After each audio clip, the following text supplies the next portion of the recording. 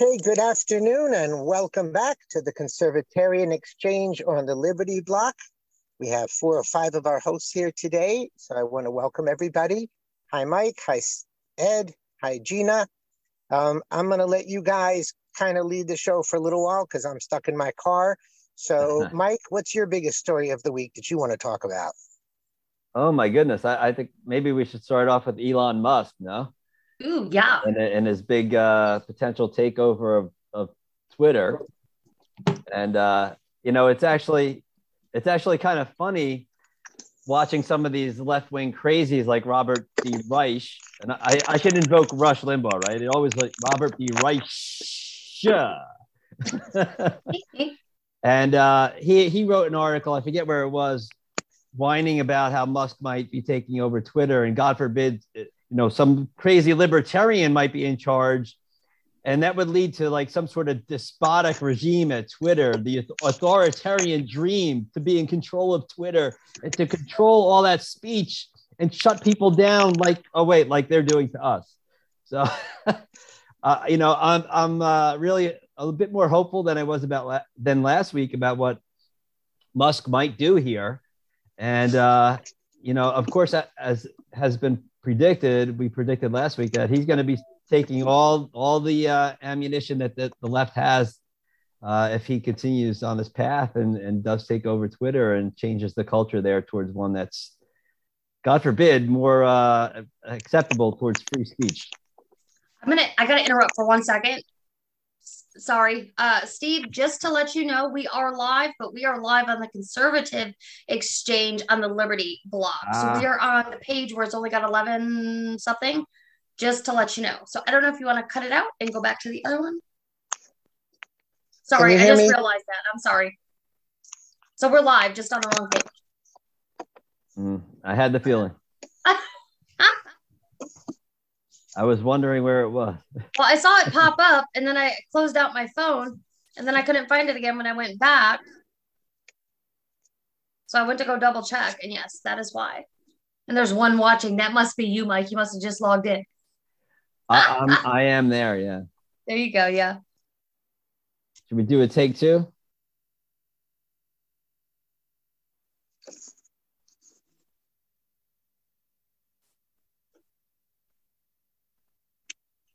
Steve, are you there? Me? Steve? Who? Steve, I'm waiting for Steve.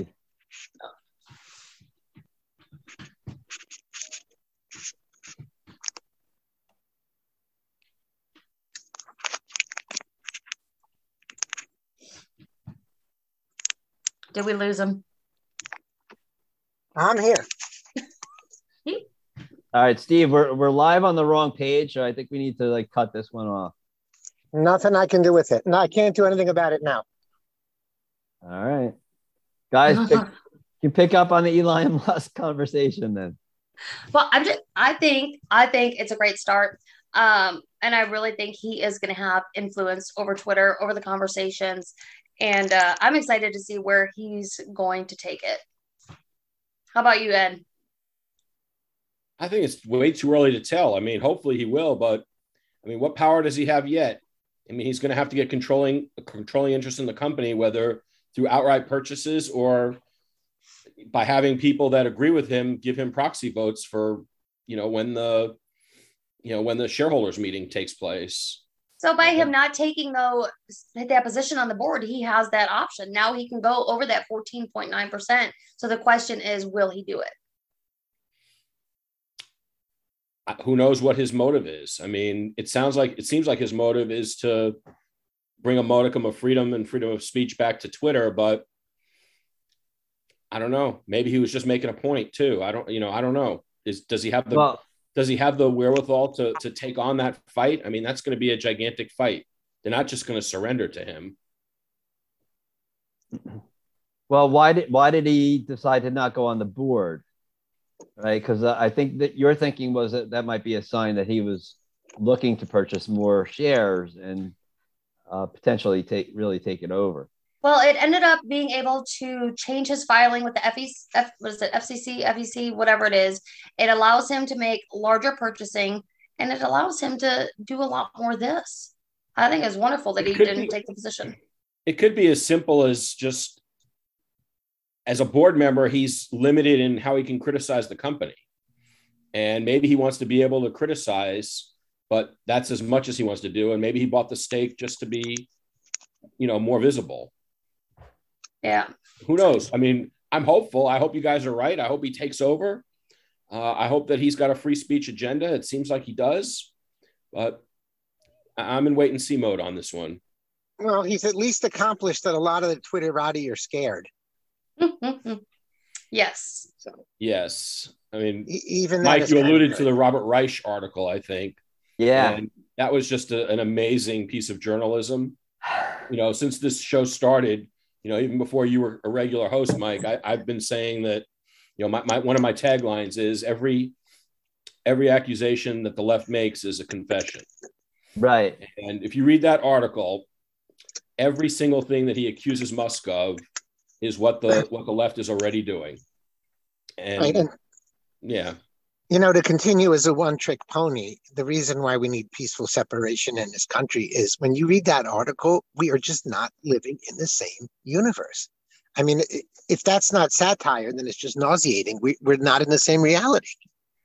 Well, why do you say that, Steve? I mean, I think that he's in the same reality. He thinks that it's okay when they do it, but not okay when we do it. But he ascribes motives and thoughts to us that are just unbelievable, that we're the ones who want to crush free speech, et cetera, et cetera. So again, just our perceptions of reality have zero in common. It's Orwellian. It's like, the Seinfeld Bizarro world. It's like what's up is down, what's out is in. I mean, to accuse libertarian-minded people of wanting to gain control of a platform which has been described as almost like the world's town square or town hall, and you use it for purposes to, presumably shut voices down when they're the ones doing that. It really takes incredible chutzpah. That was when I started to read the article, and it was painful. My jaw dropped, and that it's just truly Orwellian. And then I saw it with Robert Reich. So I said, okay, I get why he's writing it, but it's just unbelievable. So, yeah, I mean, it's just. I didn't see it Orwellian as much as I just saw it as plain naked evil. I mean, it was just intentional gaslighting. Mm-hmm. And okay, so let's say it's intentional gaslighting on his part, but the problem is that a good percentage of this country buys it, and that percentage of the country you can't coexist with because they just see it the opposite of what we see it. Well, obviously what they're seeing and what they ascribe to us are also like evil motivations. And, obviously Trump has been at the center of that, that they think that our voices and the thoughts that we espouse are so offensive, whatever word you want to apply to it, that we're not allowed to say what we think. But all those things are true. They are offensive to the left. We are dangerous to the left. I get it. Right, but free speech has no value at all to them, and we're the ones crushing it. And they have no problem taking somebody who had It's more important for them to shut us down than to believe in the principle of free speech. Yeah. Okay, Mike, since you mentioned the Trump word, let's talk about the Dr. Oz thing. I don't follow him. Maybe some of you are more familiar with him. I think I put 6 articles up in the show prep, in the show notes. 4 were blasting Trump for it. 1 or 2 were kind of sticking up for Trump for it. What's your take? Is Dr. Oz that bad? Well, clearly he's not a true conservative. He's said and done some wacky things in the past. I think I shared one thing through our back channels of him. What was it about again? I'm transgenders. Transgender stuff. I mean, this is the problem when you have some of these like celebrity type people that come forward and they want to run for office. Like everything that they've said or done before, and it's true of Trump too, it's all going to come to the fore. Now, honestly, this kind of reminded me of years ago when the Tea Party movement was at its apex, and it was probably 2010, the year of the Republicans had their big landslide victory. And you had some of these national Tea Party groups doing these bus tours and going around the country and endorsing candidates. And they strolled into New Jersey and they endorsed like all these Rhino Republicans because they really had no clue. They didn't do their homework. And I think Trump is somewhat guilty of that too, where he obviously his ego comes into play. Like he thinks he could just play the kingmaker, but I don't think that he has any clue what Dr. Oz is all about. So the first question is Dr. Oz that bad? The second question is McCormick any better? Some are saying not. Third question is Trump no longer has an excuse to not know who he's endorsing because he was president and head of the party for so long. So I don't buy it as an excuse. And fourth, there is that rumor out there that his endorsements go for between $1 and $10 million. No, and that's pretty much fact-based. That's like almost firsthand. So my view of Trump is still the same as it's been really for 6 years. I think in his core, he has always been a contemporary of the Clintons. He's been a New York City liberal his whole life. I think that as a smart businessman, he looked at the Republican field in 2015, sort of the same way that any of us might look at a baseball stadium where no one's selling beer or no one is selling hot dogs, and looked at it and said, whoa, I could make a lot of money selling beer or selling hot dogs to these people, and lots of them want to buy it. He looked at all the people like Mike and Steve and Gina and Ed and me, and he said, there's nobody speaking their language. There's nobody. That's a political market that's being totally underserved. And he said what needed to be said and then delivered on what he said. He told us, I mean, he supported abortion his whole life, but he went to the rally for, the March for Pro-Life. He's against, he's hired illegal immigrants in the past, but he's now against illegal immigration. He's for building the wall. He said things that we wanted to hear and did them, but it doesn't change the fact that he has no core compass that agrees with us. And he tries his best, he does his best, but when the chips are down, he's not able to, he doesn't have the same moral compass that we have. So he's not going to make the same endorsements we do. He's not going to be able to stand up to Fauci and Dr. Birx and George Floyd and all the others, because he just doesn't, it's not in his gut the way it is in our guts. And that's all that this is. And it's funny, I see it from a slightly different angle. I see him as a narcissist, and anybody who sucks up to him, he'll endorse no matter what they believe. Yeah, like I said, the ego is at play. There's no question about it. And it doesn't matter what the facts are. And when you do have a narcissistic personality, facts can just be damned at times. It doesn't matter. I mean, I've dealt with personalities like that, and you present something to them in their face of how they're wrong, and they're still not wrong. But Steve, let me say it like this, Steve. If that were the case, he'd be endorsing a lot of upstart challengers who are begging for his endorsement because they're not paying enough. Well, what do you mean by sucking up? I mean, if you're talking about outright bribery, that's one thing. And telling him how wonderful he is, and then there's the bribery, and those seem to be the two ingredients. Well, some people said separate to me than the sucking up, I think. Some people said that one thing Trump will do is he'll bring good people in with him, his apprentice and all this garbage. And yet he managed to be fooled or tricked or bamboozled or whatnot into bringing every idiot possible into his administration and then probably blaming it on other people. But then is it because he wants people to like him? I don't know. I don't know if I agree with you that he has no core beliefs, but I think it's even more than that, and why he endorses ridiculous people and why he's not listening to the naysayers.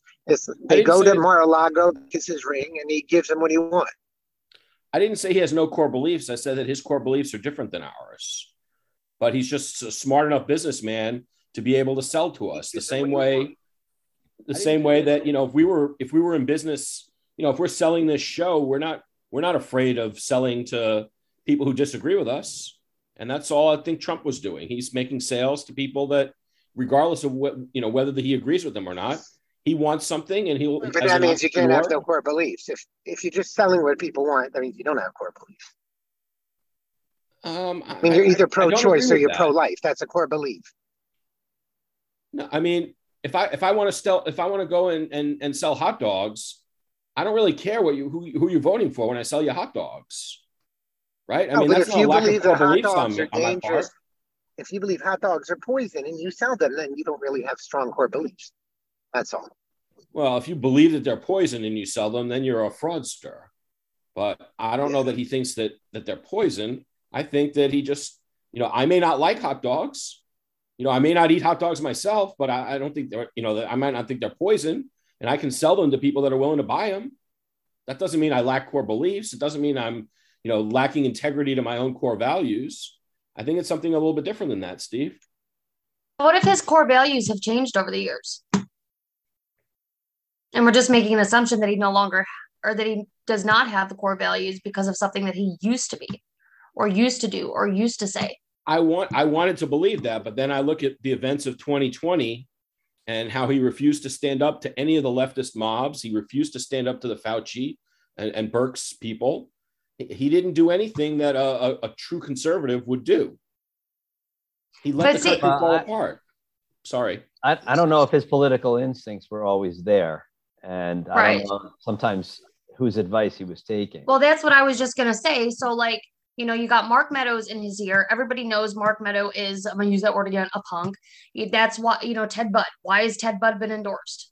Because Mark Meadows, so it wasn't like Trump was like, hey, who's this guy? It was a half an hour before at the RNC convention. He's like, hey, I want you to endorse this guy when you go out there. It was a shock to everybody that was there, so we don't know who's in his ear. I mean, I don't know. I could just imagine being. I mean, you look at Chris Christie and James Comey. Whoever just happens to whisper in his ear. So whether it's because he has core beliefs, or he's a salesman, or he's a fraudster, or he's a narcissist, he picks horrible people. Yes, and he did it throughout his administration. So, all right. Since I don't have a piece of paper in front of me, and my mind works on hyperlinks, and somebody mentioned liberal New York. So let's move to my wonderful city, the communist city of New York, and yesterday's events. And what, if anything, do they mean?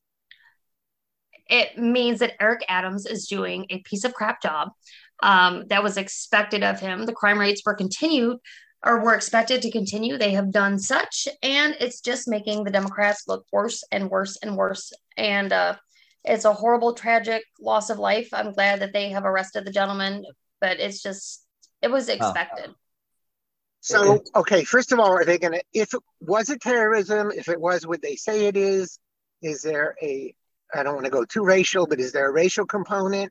And as one author pointed out, maybe if the FBI would leave alone trying to make Whitler plots and J6 plots, maybe they'd actually be able to foil these kind of plots. So those are kind of my questions. You've clearly missed the boat on this. Apparently, the perpetrator was identifying as a white supremacist.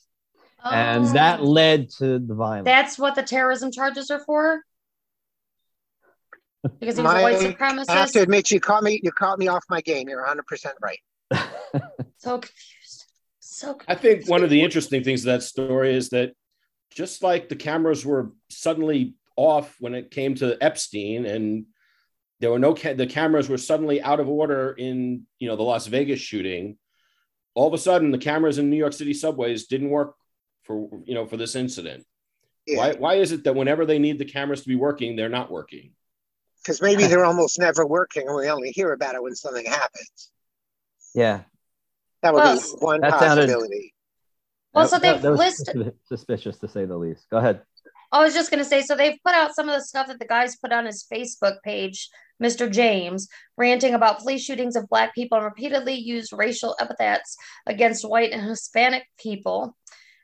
His linked Facebook account, he called former President Donald Trump, of course, this has to be a Trump thing, former President Donald Trump and his supporters racist, and repeatedly posted violent images and memes, including one that said, "You may not be able to beat him, but you sure as hell can shoot him."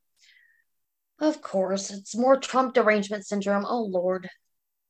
I think pretty much everybody would agree that if it were a Trump follower who did this would be not the lead story, but the only story. Yes, because they would be a domestic terrorist. You guys who don't live in New York City, is it getting a lot of play today? Not for me, but I don't watch that stuff, so I really couldn't tell you if it's on CNN or anything because I won't turn it on. Yeah, I haven't seen anything here, but I haven't looked at a lot of TV either. So I just got I'm just newspaper saying, articles. if it were a Trump supporter, it would be Oh. treated somewhat differently. Of course. Most definitely. And there would be a manhunt as big as the J6 man. Yeah. This will be buried as soon as they can bury it, just like with the incident in Wisconsin with the guy who drove over everybody. Right. I still think And it's a little first thing too they're already early, saying, though, to we'll tell. never figure out it. What's that, Ed? I was just going to say, I think it's too early to tell whether this is just a random act of violence or if it was terrorism. For at least from what I can see. I mean, yes, he has a bunch of Facebook postings that make him sound like he's a little crazy, but terrorism to me is more than just crazy. It involves It's coordination. political. And it's also got to be a political thing. Well, you know, they're going to come out and say there's no way we'll ever find his motivation. Well, he was a career criminal, it looks like. He had 9 arrests in New York, 3 in New Jersey. So hey, at least he had a career. Yeah. Right? So we can celebrate bail reform, I guess, again. Yes, good job. New York and New Jersey. I hear he was a person of interest to the FBI. How many mass shooters have been persons of interest to the FBI over the years? But like I said, they're busy with the J6 plots and the Whitler plot. That's why I know I shared one article about another person saying abolish the FBI because they don't do what they should do and they do what they shouldn't do. Isn't that true for pretty much almost everything in the government today? You're not going to get an argument from me if that's what you want. What do you guys think about the government employees? We got to take vaccines again. Have you guys following that? They've reversed it. Yeah, that ridiculous Fifth Circuit opinion. Yeah, it was absurd, but here we go again. Which I'm still on suspension, so it's okay either way. Okay. But so just like getting back to this whole thing about the cities and violence, I found Al Sharpton's little tidbit from this week quite interesting. What did he say? He's saying that the Democratic Party is losing touch with African Americans, especially in the cities. That they actually, I think he said something along the lines like they really back the police and they want to live in a safe environment. And it's just fascinating how some of these characters like Sharpton can just come out and sort of, in a way, change their tune and, check the way the winds are blowing. But obviously from our perspective, it's like, this is what you want. This is what you voted for all these years. You vote Democrat. All right. They turned the cities into garbage. And now ever since the Black Lives Matter protests, letting these people run wild in the streets, commit active violence, and get away with it. Now you're concerned that people don't even want to go near a subway train in New York City. Like, see, you don't want Sharpton. Go ahead, Gina. I was just going to say, so Black Lives Matter. So Patrisse Cullors, so she gets the $6 million mansion over in California. You guys have seen this? Yeah. $6 million BLM mansion. BLM stands for by large mansions. Yes. So she bought herself a BLM, a whatever you said. And anyway, so now because people are calling her out because they had this $90 million that was brought into Black Lives Matter organization, they have no records of where most of this money's gone. This is the second large home. So first off, she said, it was to build up Black artists or something like that. But now, because people are coming at her and because they're talking about the 1099s and having documented where these funds have come and gone from, all that. So now the 1099 is racist and traumatizing to poor Miss Cullors. So, oh dear God, when I want to see all these people take these Black Lives Matter flags out their yard and throw them away. Like, y'all got flipping played. You're still getting played, and she's playing you now. Like, oh dear. But yeah, like, how ridiculous. Let's not forget that Sharpton was BLM before BLM was BLM. Sharpton was inciting riots when they were still in diapers. That guy, oh my gosh. And I only said diapers because I want to talk about the diaper story, which I believe is in Britain. A gentleman in prison who had already transgendered and was moved to I can't say female prison because I can't define female, but he was transferred to a prison of the opposite or different gender or one of the other 62, came out identifying as a baby, and he is insisting that they give him baby food and diapers. And I'm not making this up. I think that wouldn't go over well in the United States, but in Britain, I suppose it would. Why listen? If you have a right to identify, you have a right to identify. How can they dispute that? What if you identify as the president? Would you just go take over the administration? Well, Try and give that one a shot. Well, we kind of have that right now, don't we? Yeah, that's true. Everybody saw the Saudi Arabian spoof. Yeah. That was hysterical. For those who say it's not embarrassing, I think it's embarrassing. They made Kamala out to be a lot smarter than she actually is, though. Yes. Gee whiz. We could go anywhere with that one. Does the verdict in the Whitler case, does it portend anything good? It just doesn't matter, the fact that they can't convict these people, that it's all FBI set up, etc. Does it have any real meaning at all? I think it's great. Not in the slightest. No, I mean, they're going to get off, but the FBI is still going to entrap people. They're going to retry the two who were where the jury was deadlocked. They're going to try him again and hopefully get a better jury this time and convict him. I mean, they're going all in on this hoax because they can't admit that they're the Gestapo. I don't know. I think that's going to fall good with the next jury selection. Everybody's going to know when it comes to jury selection, something about this case. And if it's being retried again, it's just, I think it's a good thing. Yeah, sadly, I think I agree with Ed.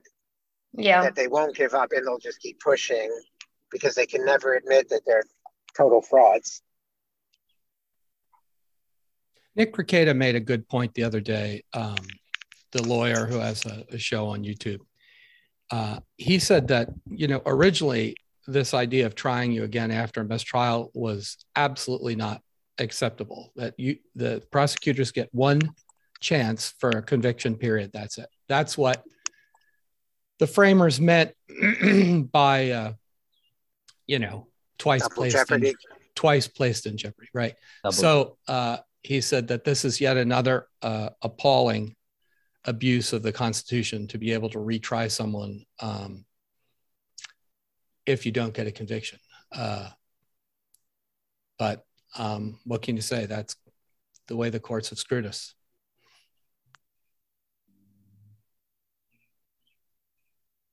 I got a question. Can I change things up real quick? Go for it. So, did a bird poop on Joe Biden, or was it corn byproduct? I just am taking a poll real quick. Well, it could have been both, right? Could have been both, or the bird could be crapping out the corn product. I think it was Corn Pop's bird that pooped. That's what I'm reading, that it was Corn Pop. Yeah. There you go. Getting even with him, huh? Because if the guy didn't have bad enough luck, the poor guy. Sorry, I just wanted to bring that up. It's funny that not only does he do it in his pants, but he also gets it on his. Well, I mean, come on. He's been pooping on us for the last 16 months. So. True story. True story. All right. I have no more hyperlinks. No more hyperlinks. I will in a second. If you talk about something else, I'll come up with another hyperlink in my mind. But what do you guys think are the big stories? This was kind of late breaking, but I did find the James O'Keefe Project Veritas stuff again really interesting, and how we're just slouching towards a fascist state. I don't know if you guys are all up to speed on it, but basically the Justice Department, basically confiscated property from Project Veritas. As not shockingly, we're being spied upon left and right, and obviously the government not following the Constitution in terms of illegal searches and seizure. I mean, it's incredibly outrageous. It should scare the bejeez out of all of us. But then again, we've been moving in this direction for a while on so many fronts that in some ways we're just not shocked by anything. But what's going on with Project Veritas, I think, is really scary.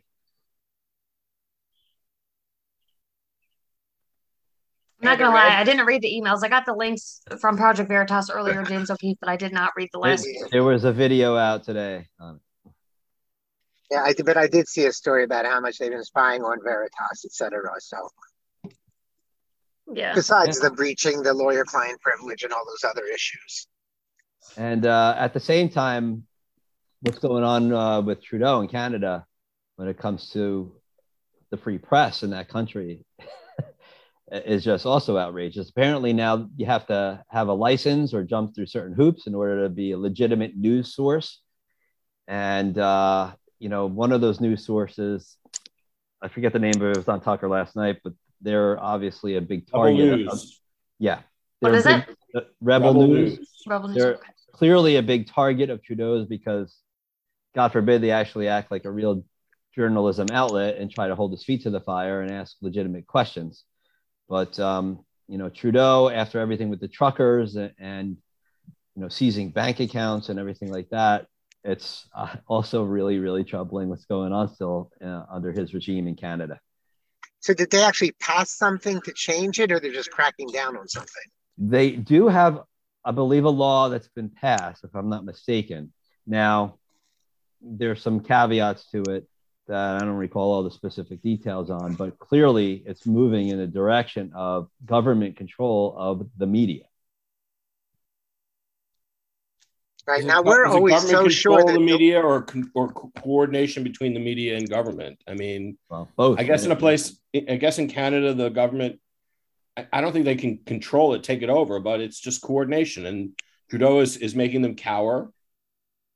But Trudeau passed a law a few years ago that basically placed a lot of government funding into the privately owned media. Right. And the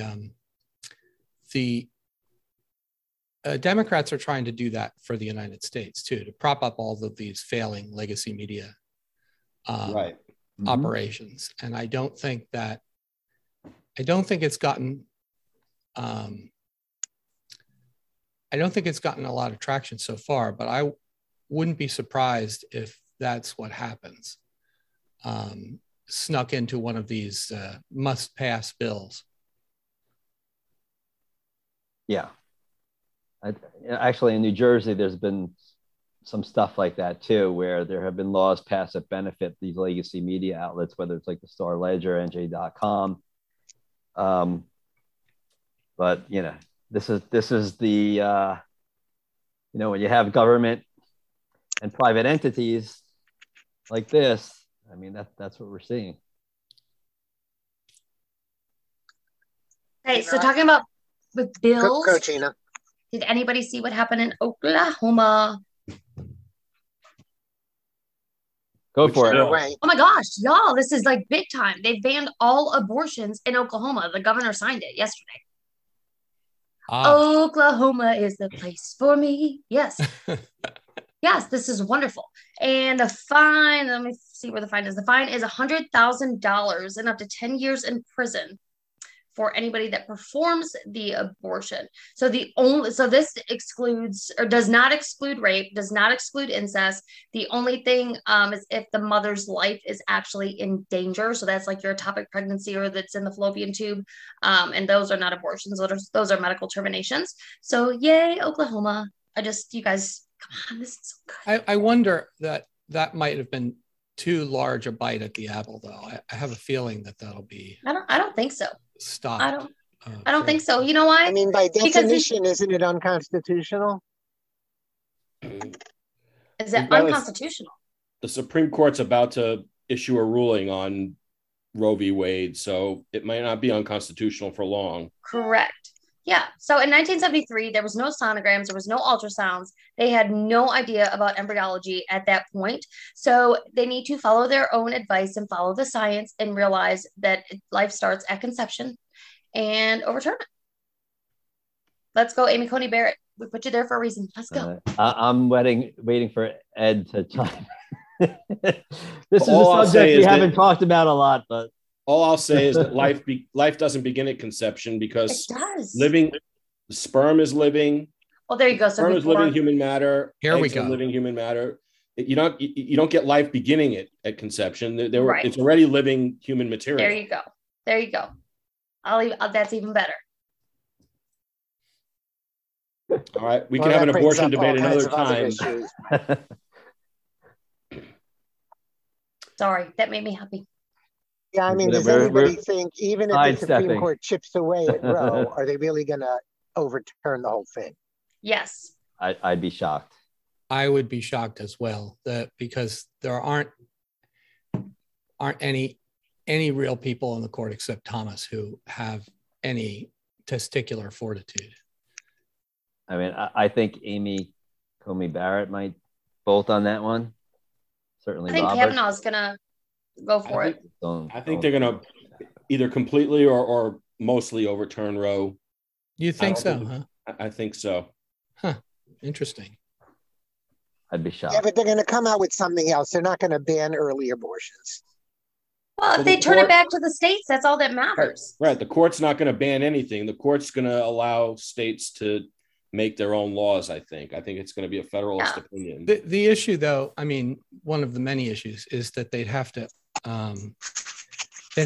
overturn Griswold versus Connecticut, because there are plenty of birth control methods, including the birth control pill and the IUD, which rely on preventing implantation rather than conception. So I think that if a state like Oklahoma basically banned abortions from conception, the obvious logical, the logical consequence of that is to ban the pill and IUD and the RU486 and the logical consequence. That's not that might be the legislative logical consequence, but that's not the judicial logical consequence. The court doesn't ban. What's that? The court isn't the one doing the banning. No. I mean the Oklahoma law, right? I mean, so suppose the Oklahoma law is upheld, that basically bans a whole class of birth control, which I think that which will then go up through the courts, and the Supreme Court would then have to rule on whether Griswold is still the law of the land, and I don't think the court is ready to overturn Griswold. So there are real practical difficulties in banning abortions. Not really. Before a couple of weeks, anyway. Not really. It's pretty cut and dry. It really is. Either you believe in the sanctity of life or you don't. Well, you can certainly believe in the sanctity of life, but recognize that there are these difficulties, right? I mean, that because I think if you asked people, I think it's like, do you think early abortion should be banned? I think it's like yes. 67 no to 33 yes. But if you ask people, do you think birth control should be banned? You're going to get like probably 85 no. Birth control and the day after pill are two separate things. So that's two completely separate things. So when you have an IUD placed in your cervix, you're not having implantation to begin with. So when you have the abortion pills, that is to reject and start the process of aborting where that sperm has already crossed over. That is not the same with an IUD. So well, an IUD doesn't prevent conception. It's just when the conception happens in the area in the fallopian tubes, and then it comes down, the fertilized egg comes down and implants, and then the IUD prevents implantation. But conception has already happened. So that's true. Yeah, kind of, sort of ish. Not kind of, sort of. It's 100% true. There's nothing false in that statement. Okay. I'm going to just say okie dokie. I will agree, differ, agree, whatever you want to say. Because there's different types of IUDs, and there's some with copper. There's different kinds of IUDs. So there's Mirena, there's copper, there's all kinds of different things. And there were things prevented, and I can't give you all the medical mumbo jumbo with the IUDs. I've had IUDs. I know all about them. But it depends on what the IUD is. Some of them actually have hormones in them. So they're different. They are different. So that part is what you would have to research. Yeah. So like a Mirena My understanding is that all of them are based on preventing implantation, not preventing fertilization. Okay. Yeah, it's interesting. Islam, I'm just telling you, I'm not approving Islam defines life at implantation rather than conception. So when when the Islamic countries ban abortion, they only ban it from implantation. That happens to be the. How can you have an abortion pre-implantation? I just told you. That wouldn't be an abortion. I just told you, when you kill a fertilized egg, that's an abortion. When you kill. Okay, so if you kill. But if it's a fertilized egg, that's already implantation. I don't. No, Ed, I thought that if you prevent implantation, that's not killing it, right? That's letting it starve to death, right? Oh, and whether that's killing is a whole nother story. But if you kill the fertilized egg in a test tube, will we also say that's abortion? Yes. Right, but I think very few people would say that. I think you'd have a much bigger uphill climb on that one. Probably. But I'm willing to die on that hill, so it's all good. We don't want to see you dead, Gina, so let's try a different tack. Hey. I think one simple solution is to let states be states. And there's already Yelp, I think, is paying its employees to cross state lines to get abortions. Let the states do what states do. And people who have lost access, there'll be plenty of private entities and charities that will help them get it anyway. Because there's no other California. I don't think any of us disagree with the idea that the states should be freed of the federal government on this. The question is the amount of interference in the states by the federal government on these sorts of issues goes way beyond Roe.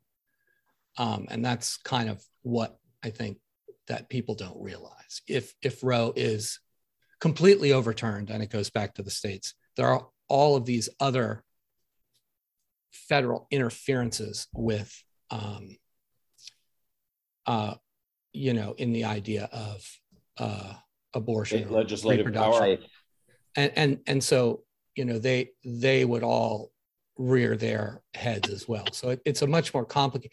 When you get before 2 weeks after conception, you get all sorts of other federal interferences that would have to be thrown out too. And I don't know whether the court's ready to do that.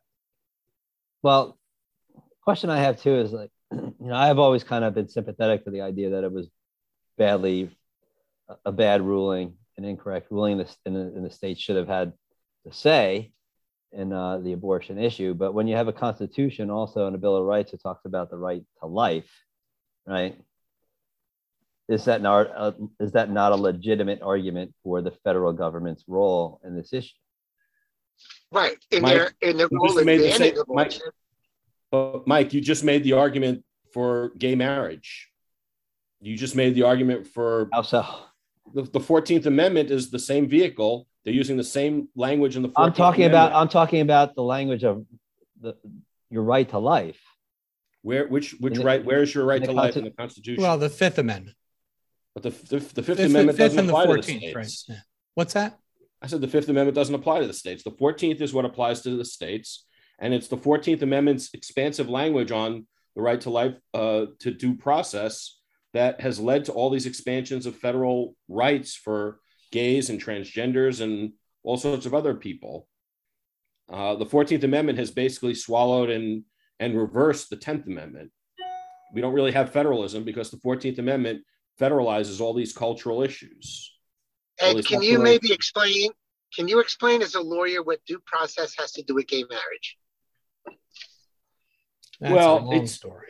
It is a long story, and it really, I don't know that we have time to get into it, but it really relates back to the 1878 decisions in the slaughterhouse cases, where the Supreme Court basically read out of the Constitution the privileges and immunities clause of the 14th Amendment, and it dealt with a New Orleans law on meat slaughterhouses. It was a regulation of the meat slaughterhouses in Louisiana, in New Orleans, and it was challenged as violating the 14th Amendment. And the Supreme Court said, no, under the 14th Amendment, states have the power to do, have the power to to regulate businesses. And it was basically the kind of federalist opinion that we're advocating here on this show today. But there was a general belief that it was decided wrongly, and that if there weren't going to be privileges and immunities, we had to find a liberty interest somewhere, and the court found it in the due process clause. That's the short version of how it. Okay, I thought I know what the words mean. So how in those words do you find this? Well, there's Is it this like thing called substantive penumbras of due process. emanations? Right, what does that mean in English? Well, I mean, it means that the court has created this new thing called substantive due process, which doesn't have anything to do with substance, due, or process, that basically allows the court to decree anything they want and overturn any, mostly state laws. I don't even remember the last time they overturned a federal law. I mean, the interesting thing is that, the federal courts were supposed to be a brake on the federal government. Of course, they weren't. They ended up being, trying to impose what they believed to be liberty interests on the states. And the states were meant to be a check on the federal government, and they've been completely neutered. So it's a really bizarre thing. Is like, the state governments can't do anything now without the federal government intervening, but the federal government can do whatever it wants, which is exact opposite of the original intent of the Constitution. Right. And the states were neutered by that 14th Amendment. That's where the neutering came from.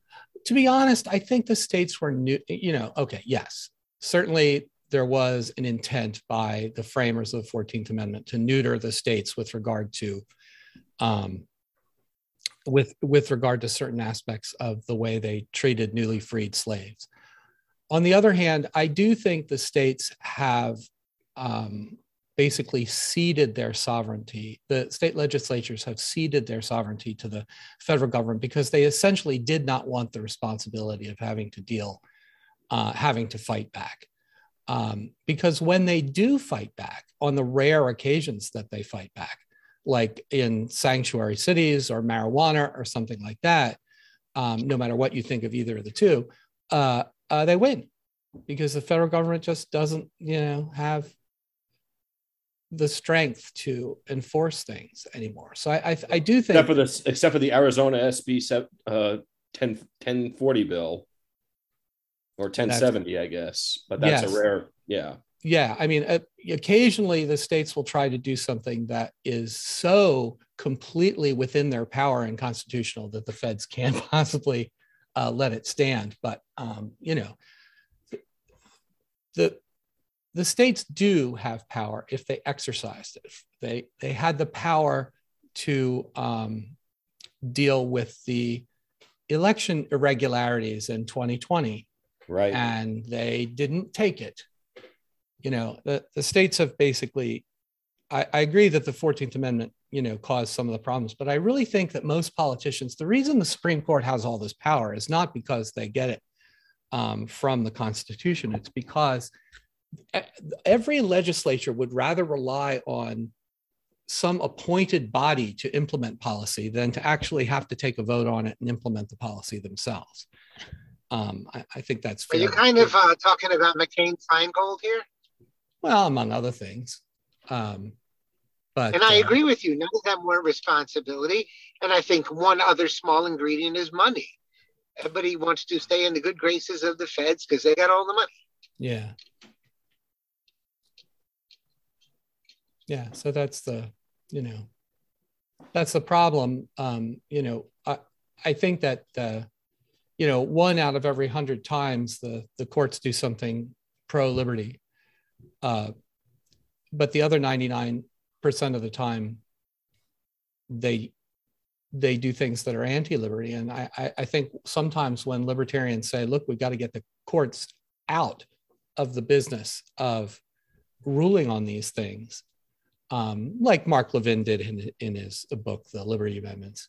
People are saying, oh no, my goodness, who will protect our liberties if we don't have the courts in there? And like, they're not doing it, right? I mean, they're not doing it now. So, well, the only people who are supposed to protect our liberties are voters by voting people out of Congress and voting people out of houses of representatives. So that's really, we're the ones at fault. And then you get this. I'm sorry that I came in late. I didn't know whether you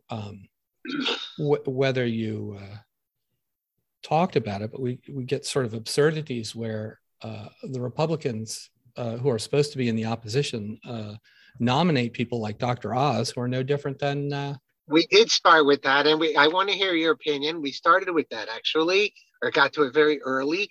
Is Dr. Oz really that bad, and is this just another one of Trump's ridiculous looking at people with rosy colored glasses? What do you make of it? Well, I read two articles. The Kurt Schlichter article, which said basically that Trump keeps shooting himself in the foot, and Schlichter is like his comment was he's very unsympathetic with regard to politicians. He thinks that politicians serve us, and if they're serving us, great. If they're not serving us, get a new one. And so he likes Trump, but he's very unsympathetic. If Trump isn't doing the right thing, get somebody else. On the other hand, I read this other article by a guy saying, no, wait, that the guy Oz is against is worse. McCormick is worse, and goes into a number of the different, important topics, immigration and whatnot, that he's worse than Dr. Oz on.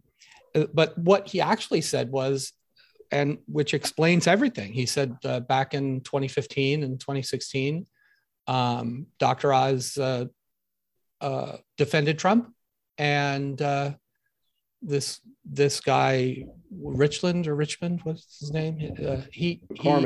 McCormick. Yeah, all right, whatever. My brain is not working, but he has said anti-Trump things, and that's just it for Trump. It's all loyalty. Whoa! So that sounds like something that Steve said about a half hour ago. I apologize. You call it loyalty. I call it sucking up. If you suck up to Trump in that way, then he doesn't care what you believe in. He doesn't care what you stand for, what you fight for. Yeah, if you support Trump, if you support Trump, if you say, I'm your guy, I'm going to support you in whatever you do, you could be a communist and he'd still be in favor of you. And that's what I think. And if you're somebody who basically, and I think Rand Paul kind of ran, he threaded the needle fairly well during Trump's administration by telling Trump about how much he supports him, but also trying to guide Trump into a more pro-liberty stance. And so I think that's kind of, if you're going to have to deal with a Trump, you have to do it that way. In fact, I mean, if I were Pelosi or Schumer and I wanted to get something crazy, instead of screaming that Trump is Hitler and he's all you'd have to do is like, treat him like they treated him when he was a Democrat. You're the second coming of Jesus and we love you. Could you just sign this bill that nationalizes elections? Or could you sign this bill that, creates a new medical entitlement or Medicare for all or all of that? I mean, if they had just sucked up to him, they could have easily gotten Medicare for all, because I don't think Trump really had an opinion on that other than he didn't like the current system. So it was weird that Pelosi and Schumer were so grotesquely against their own interests in this. But that's what happened. Because they thought that they're protecting their base, loving them, and they didn't want to be seen as sucking up to Trump. But I've known narcissists personally who are literally like that, which is why I ascribe that to Trump. If you suck up to them, then nothing that they believed until that moment is true anymore, and they will totally flip and flop. So yeah. I mean, and Trump, again, I like the guy. I like what he did. He was probably one of the best presidents, at least until COVID, in my lifetime. But I want to comment on one other thing you said. How many people are still on the show here? Everybody here? Yes, I think Gino left. Yep. Okay. If Ed Powell were Schumer or Pelosi, what are the odds of him being on this show? Doubt it. But, I mean, we may invite you, but I don't know if you'd show up. So. Well, I mean, I think that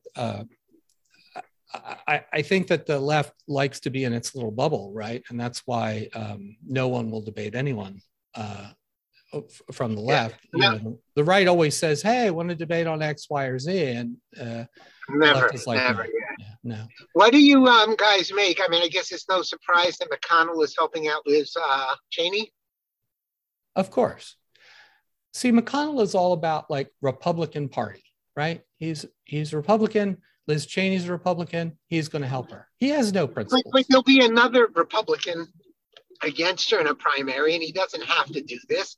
And I think it just proves how unbelievably worthless and horrible he is. Yes, he's worthless and horrible, but we already knew that. I mean, he's not supporting her in a general election where he has that excuse. He's supporting her in a primary, and that's disgusting because she has very little backup otherwise.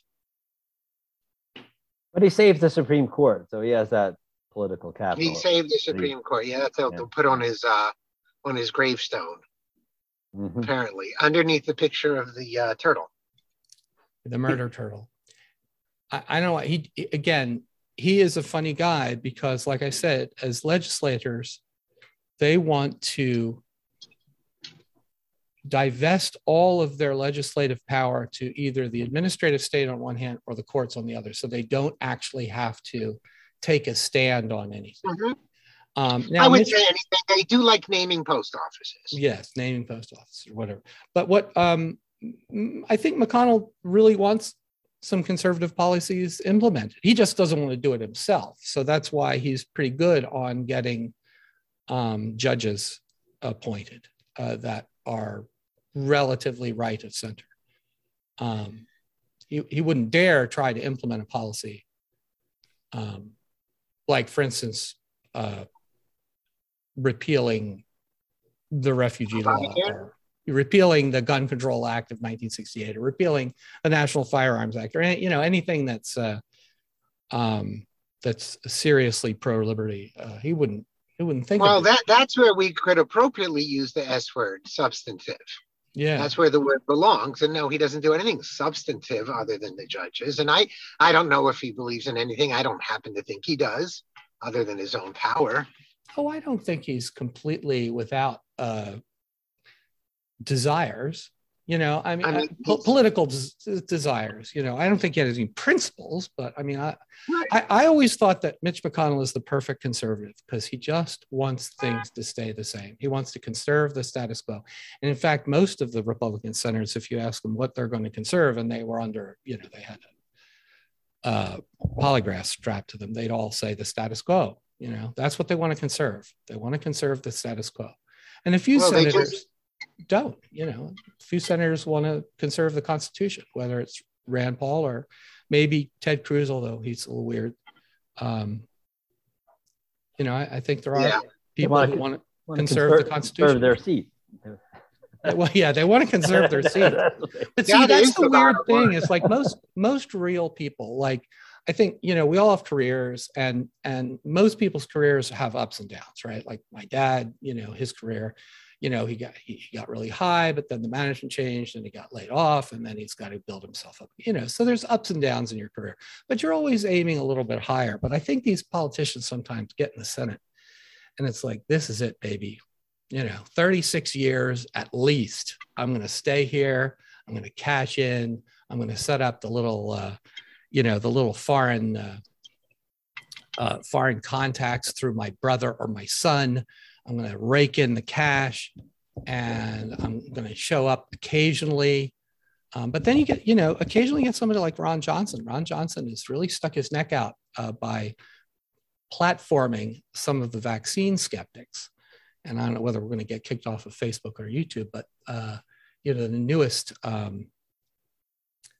data that I saw today out of New Zealand had the infection rate for the triple vaxxed at 3 times the infection rate of the non-vax. Now that's infection rate, not death rate. I did not see that data, but and Ron Johnson is platforming people who are trying to point this out, and good for him. So I like him. I like Rand Paul, obviously. I occasionally like Ted Cruz. I can't think of anybody else who I really like in the Senate, who actually I think has principles beyond the status quo and his own job. Well, I'll tell you, I realize that it's like they're on to the next crisis, and it's Russia and Ukraine, and we haven't talked a lot about COVID the last few episodes, but it's interesting to me how there's just no discussion of, hey, isn't it time for the fourth jab? Nobody seems to, it's not even a topic of conversation. The fact that your third one, if you got it, is probably all worn off by now, let alone if you only got two. It's pretty fascinating, actually, how this is just like. Yeah, the data on Israel, I mean, again, nothing they do with these, with these studies of the vaccine and COVID have, inspire a lot of confidence. But to the extent that antibodies measure protection, which of course they probably don't, the length of quote unquote protection from the fourth jab out of Israel is like 6 weeks or less. And, of course, if it was completely safe and effective, you might go for 6 weeks or less. But can you imagine them like, okay, every 6 weeks you're going to get a new one of these jabs? I mean, that's nuts. I mean, why would anybody do that?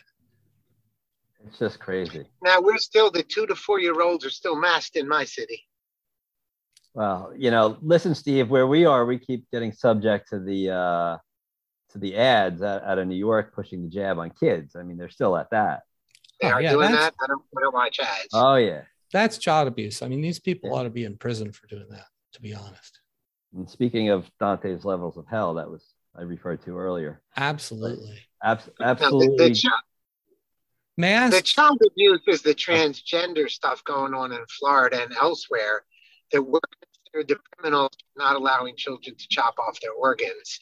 And I just don't get it in a world where your kid can't take Tylenol in school, but your 7-year-old can, without your permission, chop off an organ. I just don't get it. Yeah, I mean, I think that, I mean,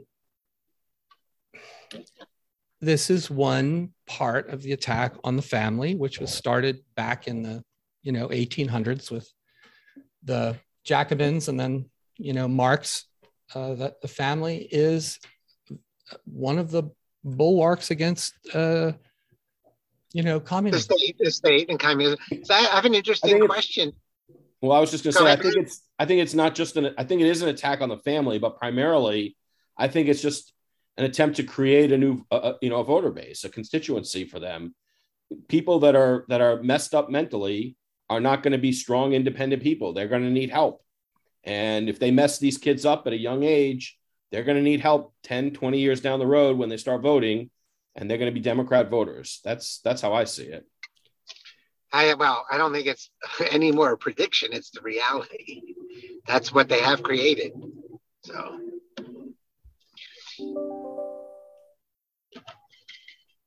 It's it's hard to disagree. Well, I mean, I don't think it has to do with voters. I think it has to do with they want to restructure society. I mean, they want to they mainstream and normalize insanity. Yes, they're normalizing insanity, but because they want the continuous revolution, right? I mean, they want a revolution, a continuous revolution, and that's a very Maoist thing, but that's their goal. And I think they so name something that's quote unquote normal, just anything that's normal. For the United States, and they want to destroy it. And, the family is that way, sexuality is that way. I mean, here I live in a single family home. They want to destroy that, right? They want to be able to buy up the, little pieces of land and stick high-rise low-income housing in the middle of, in the middle of suburban neighborhoods. I mean, everything in California, they're banning single family homes or something. Well, even so, yeah, in some places in California, I think they are trying to ban it. But I mean, what they wanted to do in Virginia until a lot of rich people got together and said, "Oh, wait," was basically, I live in a single family neighborhood, and there's an empty plot of land, off to the side, which is kind of forest/park or whatever. But wouldn't it be great if you could take that property and stick like a 12-story or 14-story low income housing, and then stuff it full with all sorts of low income people. Wouldn't that be great? And then and because our neighborhood isn't white at all, it's like minority Asian, but they're all white adjacent, and so bringing all of these minorities and refugees and whatnot, wouldn't that improve the diversity of the neighborhood? And it would definitely destroy the neighborhood. Absolutely. Agenda 21. Yeah. So, I think that's actually what their idea is. Just think of anything that's quote unquote normal, that everybody thinks it should be the ideal, whether it's, free speech or single family homes. Motherhood, apple pie. Come on. Or, raising your own children or instilling them with your values, or just anything that's normal, mental health, physical health, the fat acceptance movement, right? Fat is good, just anything that's normal, and they will be in favor of destroying it. Well, of course. I think the people who are good on that are Prager is very good on that. And I think Victor Davis Hanson is very good on those things. Yeah. Well, in New Jersey, we have had this communistic approach to housing for years. They started with something called the Mount Laurel decisions.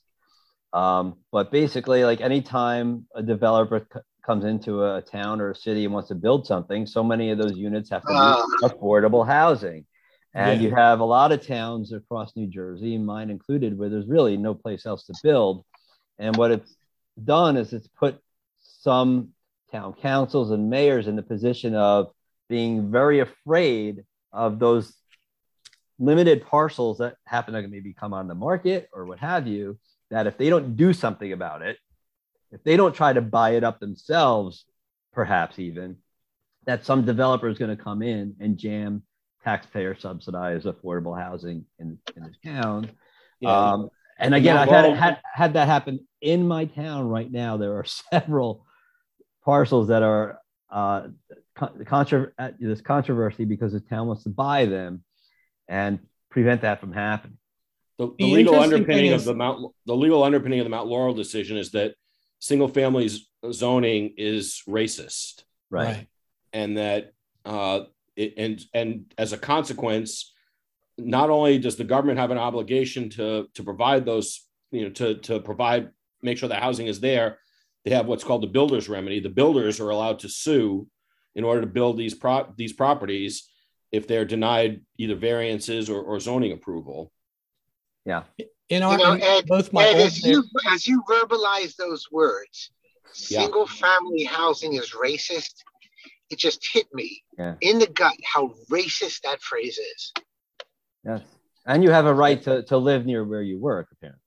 Yeah. That's a right too. In both my old neighborhood and my new neighborhood in Fairfax County in Virginia, there is this rule it's a county rule that you have to, any development has to have what they call affordable dwelling units, ADUs, associated with it. So if they're going to build, $500,000 houses, they have to also build some fraction of $250,000 houses or whatever. And so what it means in this neighborhood is, like, far at the end of the road, there's a bunch of townhouses in our neighborhood that they built, even though they wanted to build an all single family home neighborhood.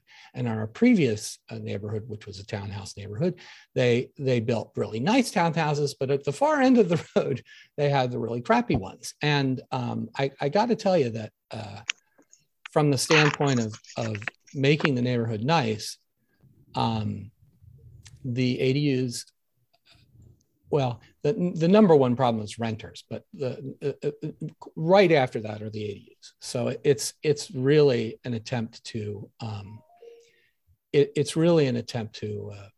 really ruin these neighborhoods. Now, the interesting thing is, obviously, if you have $1 million houses and then you have $600,000 ADUs, you're still getting, fairly wealthy people. But if they ever start to say, no, we're going to let you build shacks, let you build $150,000 houses, or condos in the big high rise, $150,000 subsidized Section 8 housing, then the neighborhoods will all be destroyed. And if you've seen people, move out of the cities over the last years, they'll be moving out into the middle of nowhere once they do that. Well, that's what Zoom is for. Yeah.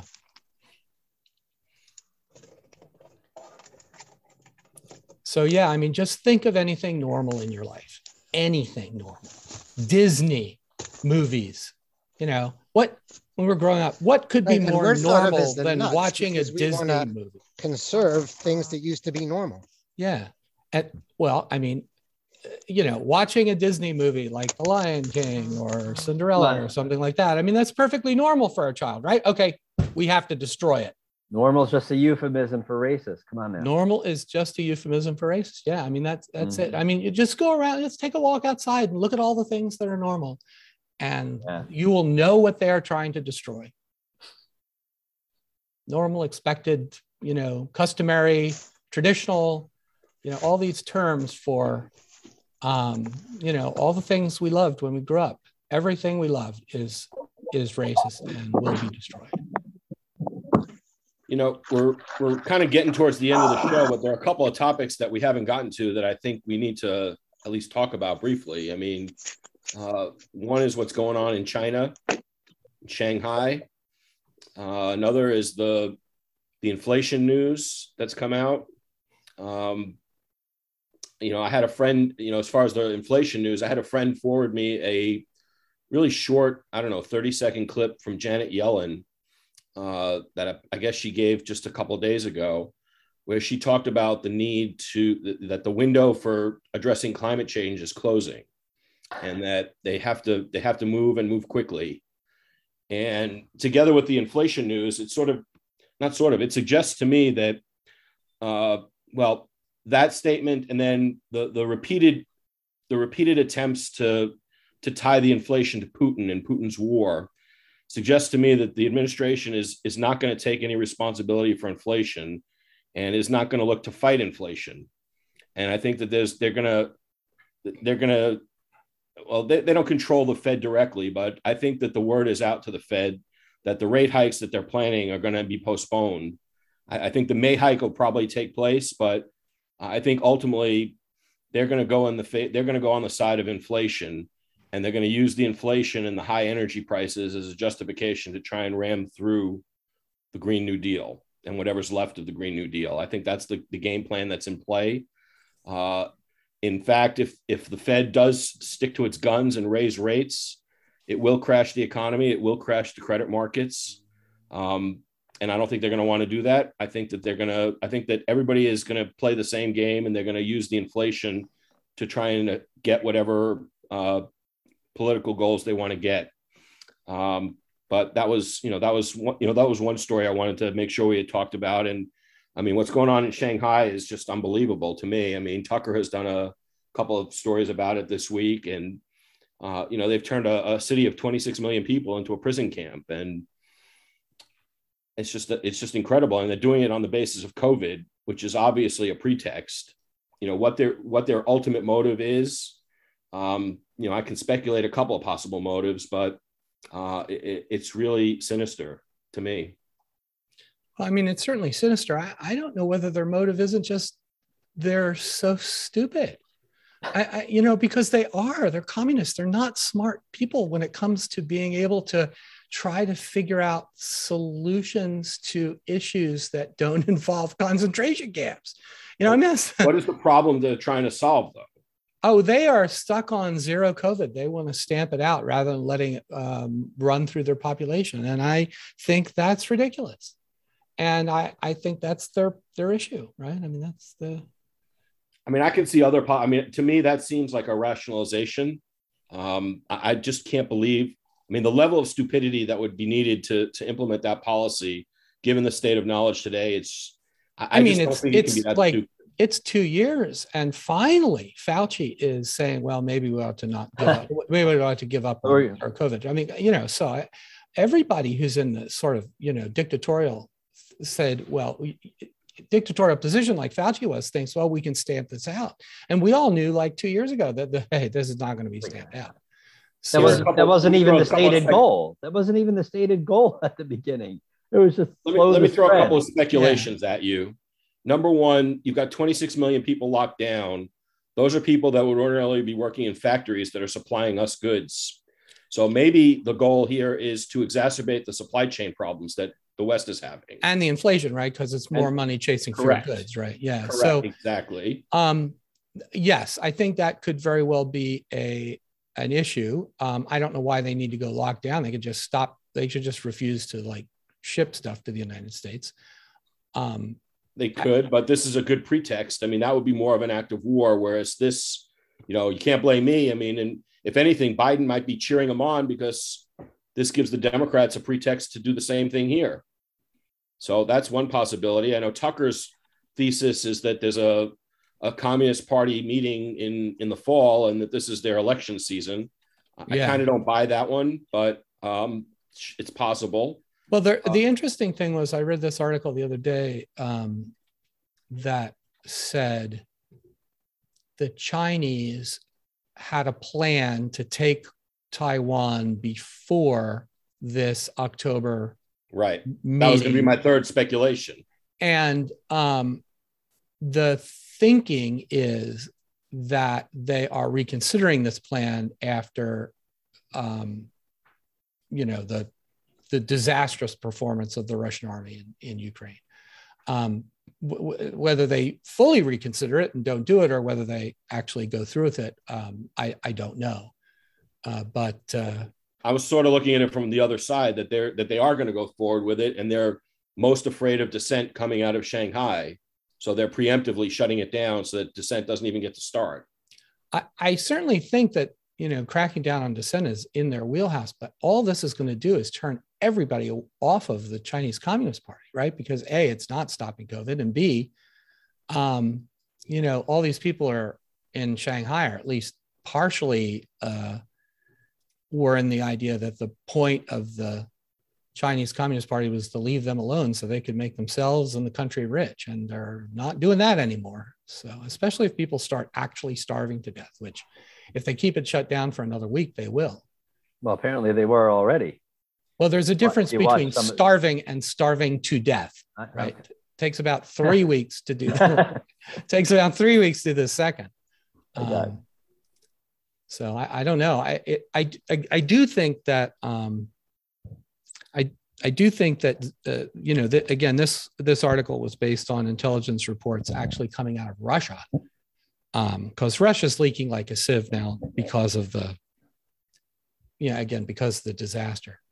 That Xi had arranged this with Putin, that Putin would take Ukraine in the spring, and then Xi would back him on that, and then Xi would take Taiwan in the fall, and Putin would back him for that. So that was the thing. Now, of course, it didn't work out that way for Putin. So I don't know whether the Chinese will go through with it. We'll see. I still think they will. And I think it'll be before the fall. I think it's going to be over the summer or late summer. Well, the U.S. is in trouble, as far as readiness is concerned. And that's another, that's another thing that our glorious president has made worse. Intentionally. So, yeah. But I mean, there is a law in the United States signed by Congress and passed by Congress and signed by the president that the United States would defend Taiwan. Now, it's different than a treaty, but if the Chinese do attack Taiwan, it will mean the United States goes to war with China. So get ready for not having anything at Walmart in the fall if this happens. Well, I mean, I always ascribe the most sinister motive possible to the Democrats. And I think they not only want war, I think they're setting us up for a humiliating defeat. I've said that before on the show, and I think that that's the plan. They're gonna set us up for a defeat. It's gonna help crash the dollar, and depending upon how it comes to be, we could see martial law in the U.S. I think that's plausible. I just the thing is that when somebody loses a disastrous war, like the war in Ukraine. I mean, if Putin really loses the war, it's the end of his regime, right? I mean, nobody will want him in power. And I think that's the same thing with the United States. If the United States loses a disastrous war in the Far East, then it'll be the end of the current regime. And what does that mean? Does that mean that's right? What does it mean? It could mean one of a number of things. It could mean the martial law and the it could just end elections and the communists take over, like you suggest, or it could mean that the whole establishment gets tossed out and we get a military dictatorship, or we get a dissolution, or there's all sorts of things that could happen, or we get all combination of all these. The thing is that when you planning to lose a war, unless you're the Duchy of Grand Fenwick, is never a good idea, right? Because it means that there's going to be huge changes, and so you're rolling the dice, and you're hoping you're going to hit. And if you don't hit, you're all going to be dead. Because again, if an anti-communist Pinochet-like dictatorship takes over in the United States after this regime change, all these people in Washington, D.C. who have propped up, and New York City, who have propped up the old regime, they're all going to be taken on helicopter rides. So if you look at things like that Robert Reich article that we discussed, I don't know if it was before you came on or not. No, I read that.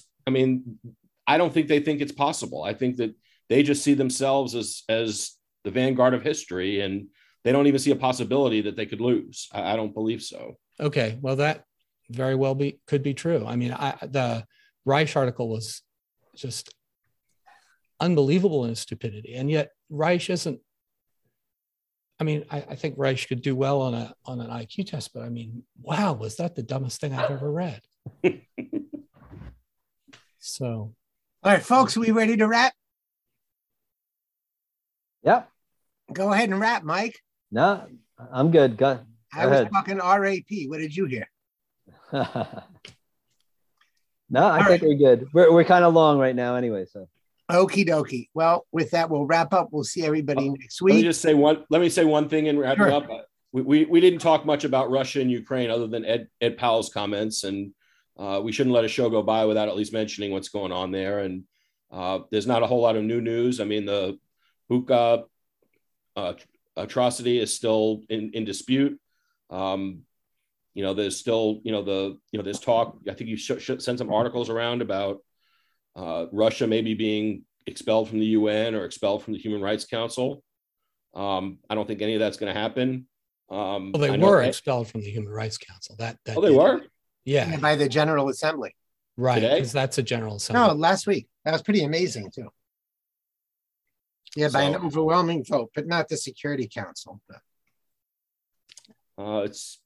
It's just a story to keep watching, and we shouldn't let a week go by without at least addressing it. So I just wanted to make sure we said something. Right. Yeah, I mean, just from the military standpoint, the Russians are moving a lot of their forces from the north over to the east, and they're trying to, do an offensive south from Izium to cut off the, to sort of encircle the Ukrainian forces, and they're feeding forces in piecemeal. And so while they are making some progress, they are getting their asses kicked. And they're everything I ever learned about military science, they're violating. And so I wonder whether they're just not going to just throw everything at the Ukrainians, just in insane World War I kind of crazy tactics. I think that's what they're left with, because they can't seem to really get anything going that has any momentum behind it. So my guess is that they're going to do the Battle of the Somme again. They're just going to throw everybody at all at once, and if they win, they win, and if they lose, the regime will collapse. Okay. We'll see. More about that next week. We'll see you all next week. We'll be up as a podcast within hopefully an hour or so. Please send any feedback on the show to the Conservatarian Exchange at libertyblock.com. And thank you all very much for being here with us today.